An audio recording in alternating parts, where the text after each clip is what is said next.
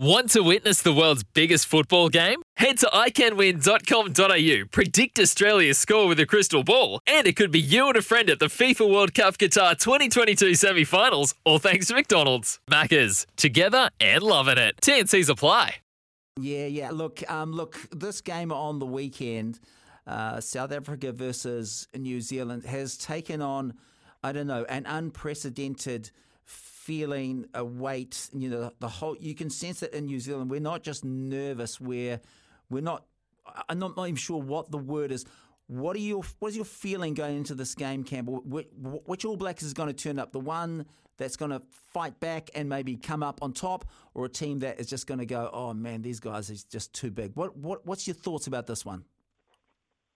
Oh mate, if I had one of those. If I had one of those crystal balls, would be nice. But I can tell you that there's pressure on both sides really, because the Springboks weren't that great in July against Wales. I mean, they did win the series 2-1, and so that was better than the All Blacks. But there will be some heat on them, and they'll be nervous of the expected All Blacks backlash. But I have to say, obviously, more pressure on the All Blacks really. They were so bad in that second and third tests against. In those second and third tests against Ireland, that they're going to have to tweak a few things with their personnel and how they play the game to even be competitive, really. So there's a bit of thinking to be done, and I know Jason Ryan will certainly try and light a fire under those forwards. So whether things pan out the way the All Blacks would like, we'll know by about 5 a.m. on Sunday morning. I think if we can talk good news stories, I'm guessing it's Jason Ryan. We all know what he's done with the Crusaders. And when he came into this All Blacks environment, that press conference he gave first up, Campbell, that was impressive. Oh, it was good, yeah. I mean, it was some plain talking, which was what was needed, really. And whether that can translate, can he carry over what he did with the Crusaders into this All Blacks forward pack, which came second quite badly, not just at set piece, but also... at the collisions and the breakdown. So there's a couple of personnel changes in there. I see Fletcher Newell has come in into tight head prop because that's an area we're a bit thin with Tungafasi and Laulala not over there. So, there's a couple of changes there. And Shannon Frizzell has come into the loose forwards. I'd like to see him start at number 6 and really bring some of that abrasive ball carrying and ball winning ability that we've been missing in that position. So, certainly in the forwards, and also Samasoni Taukei'aho, I'd like to see him have a start because Cody Taylor has been a bit off colour this year. Didn't play well on the third test against Ireland, so there's a chance for a dynamic ball-carrying hooker who can also execute it set piece. So, if there's a few changes there and a change of attitude and mindset, the All Black pack could well lay a platform here. Do you think they'll be brave enough to do that? Going into this game, Campbell, because you are right. We know what South Africa are going to throw at us, and I totally agree with you about Samasoni Taukei'aho. He's one of those little fridges on wheels. He just, he's a bit like, he is like a young Dane Coles almost.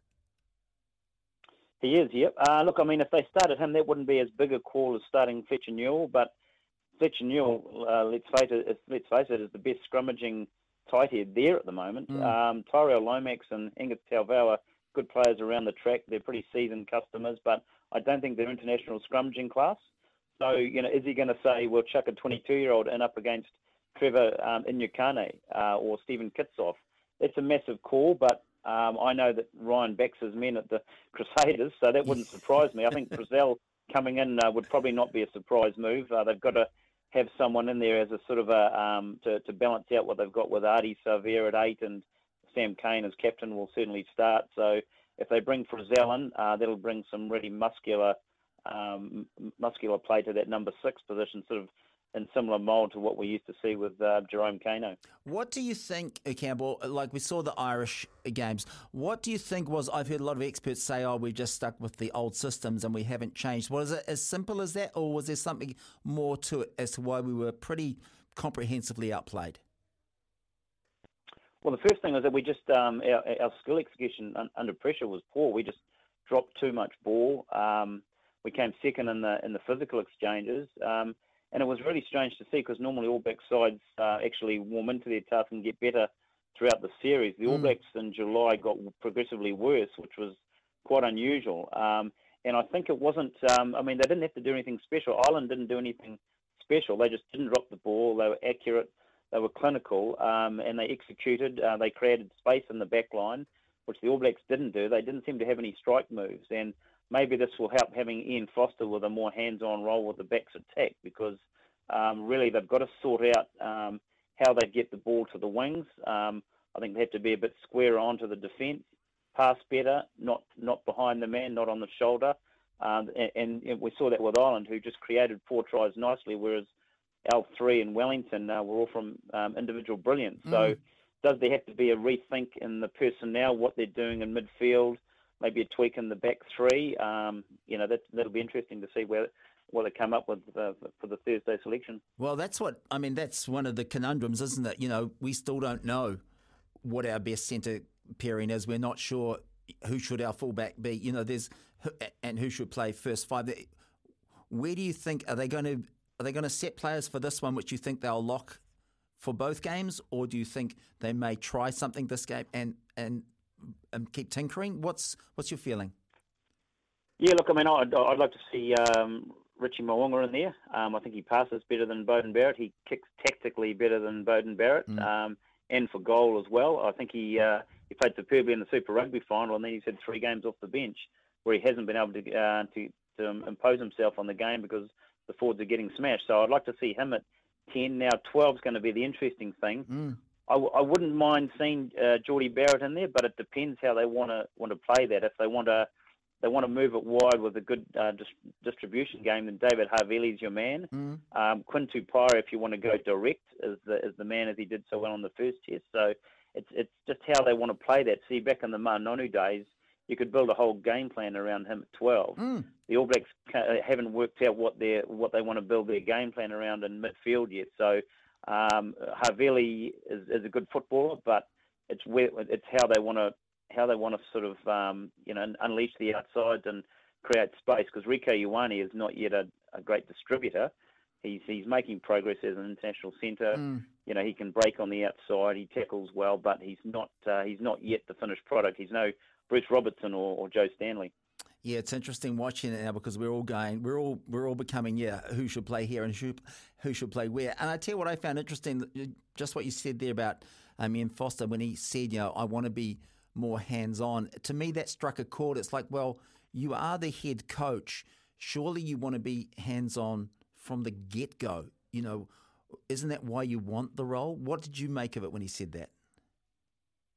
Well, this is what happens when you've got sort of 5 guys on your coaching staff. You delegate all the roles, and then you're left to oversee it all. So, I don't think it's a bad thing him stepping in, because obviously it wasn't working with Brad Moore with the attack there. So they have to do something there, and I think they've got the players for the most part in this back line. They've just got to get them in the right positions, get them passing properly, creating space, and just playing with a bit more confidence. And that's been quite hard to do in 4 of the last 5 tests, because forwards have been smashed. So you can't expect Beauden to necessarily take over a game. But also, I think one of the things too is that the tactical kicking hasn't been great, and that's never been a forte of Barrett anyway. So I think they've got to address that. And of course, one thing too, defensively, we know what to expect with South Africa. They'll be raining high balls down on them. So whether that means, say, Will Jordan to fullback, Geordie Barrett to one wing, maybe a Caleb Clark onto the other, just to sort of counter that to a certain extent. I mean, I'd like to see if Caleb Clark's fit, he should be playing. We need a strike weapon out wide. So these are all things to think about. But we do know that the Springboks will come hard with the box kicking. They'll kick long, and they'll be expected to take a few high balls. So I'm sure the tackle and hit shields will have been in constant use this week of training. And you're so right about that. We know exactly what the South Africans are going to do. And yes, when we kick the ball, we always, as New Zealand fans, we go, oh, why are we kicking it? And sometimes the kicks aren't good enough. And that's part of the reason why, if we're going to do tactical kicking and you're going to get more distance over there, we know that it has to have a high level of accuracy. And your thinking is that Richie Mo'unga gives you that better level of accuracy. Oh yes, yeah, 100%. And I mean, we saw that with Ireland. I mean, they didn't, as I said, they didn't do anything flash, but they were quite accurate. what they did. If they were doing a box kick, it would arrive at the same time as the chaser. For a lot of our kicks, they're just going too far and it's too easy to return, and that's just giving the ball away. And we saw that a lot in that first half in Wellington. So they have to be smarter in how they kick, but again, that only comes from a platform from the forwards. So it's you can't have one without the other. Let me ask you a question too, Campbell, about the folks. We're talking here to Campbell Burns from the Rugby News. When it comes to the halfbacks, I'm old school. I mean, I think Aaron Smith is still our number one. I still don't like it when the halfback gets substituted around the 60-minute mark. For me, I think that the halfback should only be substituted if they're injured. What do you make of it when we bring on other halfbacks? Are you in favour of that? Do you think it's needed, or is it just a in-the-moment type of decision? Yeah, I'm certainly old school myself, and I'd like to see these players go all the way through. But I think if someone can come on who can really can exploit a tiring defence, it can be useful. So someone like Folau Fakatava coming on at 65 minutes, sniping around the run, the edges of the ruck, can be very useful. And I don't think Aaron Smith's going to make the World Cup if he has to play 80 minutes, for every game until then. So I think we have to bear that in mind too. Great player that he is, but yeah, as I say, I always wonder why they take props off at the 45-minute mark. Why don't they just bring them on at half time? It's always mystified. Do they have to take another 5 minutes to get warmed up? But it's I do think there is an element of premeditation in some of these substitutions, but it's not. It's not really a great look, and I don't think it's necessary. But there are certain positions in halfbacks one where it's such a very much an aerobic position where you're just running to rucks, and to ask a player to always play 80 now with the speed of game they're trying to play is probably a bit much. It is. I know what you're saying, but the thing with Aaron Smith, as you know, he's such a leader as well. He is a barker, he is a talker, he is a director. I'm not saying that Folau isn't, but I don't think he's at the same level that Aaron Smith is, not yet in his career anyway. No, that's right. That's true. But there's also, the third halfback, Finlay Christie. Oh, yes, of course. Played very well for the Blues this year, probably the best halfback in Super Rugby. Did pretty well in the first test, I think, when he came on at Eden Park against the Irish. So he's also an option there. And he's pretty sparky, and he can exploit some side defences too. So, they do have options around that. So we'll see how that pans out on Saturday. And what about the South African side, Campbell? Who are the players that we need to look out for in this game? Are there any ones we may not have heard of who you think, these are going to be good? Well, perhaps first if we look at the ones who won't be there, which is interesting because Cheslin Colby has broken his jaw, the winger. So that removes one. Yeah, so he's I think that was in the Welsh series. So he's that's one of their main attacking weapons. Won't be there. Frans Steyn has sort of been working his way back to fitness, and he may come onto the bench, I'm hearing, out of South Africa.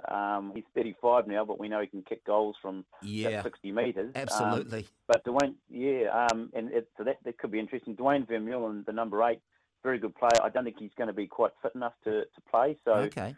How they mix up their loose forwards, they'll certainly have Peter Steph du Toit and Sia Kolisi in a sort of a two-flanker game, and those two are world-class, particularly Peter Steph du Toit, yes, World Player of the Year only sort of 3 years ago. So those are some of the guys to look out for. Obviously in the locks, Eben Etzebeth and Lud de Jager, very seasoned pair of locks. Etzebeth put up his 100th, I think, against Wales. Yeah, he's a big boy. So they'll be tough. They'll be tough on the forwards. Frans Malherbe, the tight head prop, is also a solid player. They actually benched Faf de Klerk for the third Did they? test against Wales, but I think he'll come back into it, and I think Andre Pollard will be your 10. And they've got a couple of good footballers out wide. Obviously, fullback Damien Willemse, and Lucanio Arm is the centre. So there's good footballers all the way through, but just a couple of key players who are out there. So interesting. Yeah, it's going to be a cracker. It's going to be a real interesting one, that's for sure. We look forward to it, 3:05 on Sunday morning. You're getting up live for it, aren't you, Campbell? Mate, if it was 20 years ago, I would. It's a bit tougher these days. I'll certainly be my skying it, and then because there's so much other rugby, I'm keeping an eye at NPC and all sorts. I'm exactly the same as you. I said that to Ben before. I said, 20 years ago for sure. Now I'm just like you. I'm my skirt. I'll get up at 8, cup of tea, a couple of bit of toast, bit of Marmite. I won't check the phone. Watch it as live. But you're right. There is tons of other games on this week. NPC kicks off. You guys all over this as well, Campbell? Yeah, mate. Yeah, we've got our August issue is out on Thursday, and it's an NPC special. We've got Liam Messam on our cover. He's on 99 games for Waikato. But so we've got all the ins and outs and info that you need, for the NPC, because that's going to be really interesting how that pans out. I mean, it tends to sort of get lost a bit in the avalanche of All Blacks and all the other sport going on, but it's still a very important comp, of course. Oh, look, Campbell, for me personally, I think it's the most important competition. If I had it my way, I would bin Super Rugby and I'd make NPC much like everyone else. I'd love to see that be the English Premier League of World Rugby. It's because it's got that tribal absolutely. Connection. Absolutely, yeah. No, there's quite a few rugby people who have actually expressed similar sentiments.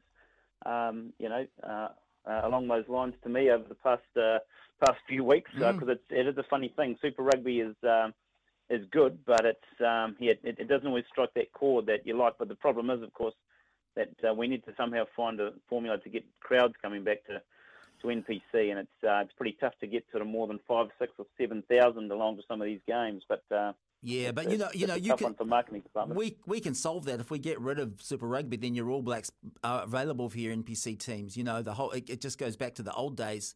I remember. I mean, how when Auckland had the Shield, massive crowds. Exactly, mate. No, well, hey, look, but I mean, how they would monetize that with the current structure with broadcasting money, etc. That's going to be the difficulty after 25 years of Super Rugby. But no, look, I agree on from a rugby perspective, it'd be nice to see.